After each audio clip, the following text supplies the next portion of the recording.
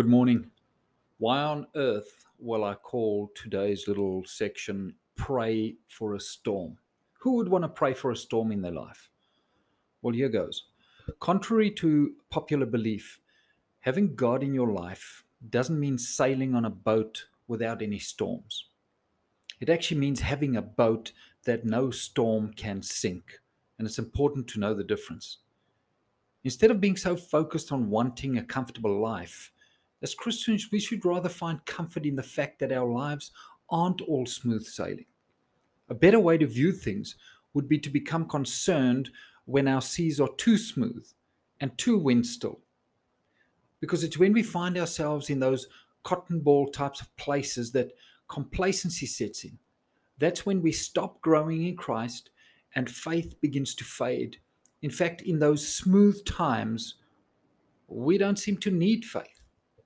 You see, faith is put into practice when we can't control a situation anymore. It begins at the point when we realize that we are sinners and that we cannot do anything about our salvation except allow God to take over. But what often happens after that is that we allow our lives to fall into a place of Christian inactivity. We seem to think that we have done what was needed to be done, that our souls are now safe, and that we can simply sit back and enjoy the ride. But life as a Christian is a process of continuous sanctification and growth. Simply being content because we have been saved is actually just not good enough. We need to step out into the world and do crazy and impossible things that require complete faith in God. The more that happens, the more we trust God to use us in amazing ways, and the more purpose we discover in our lives. Life with God is an amazing adventure.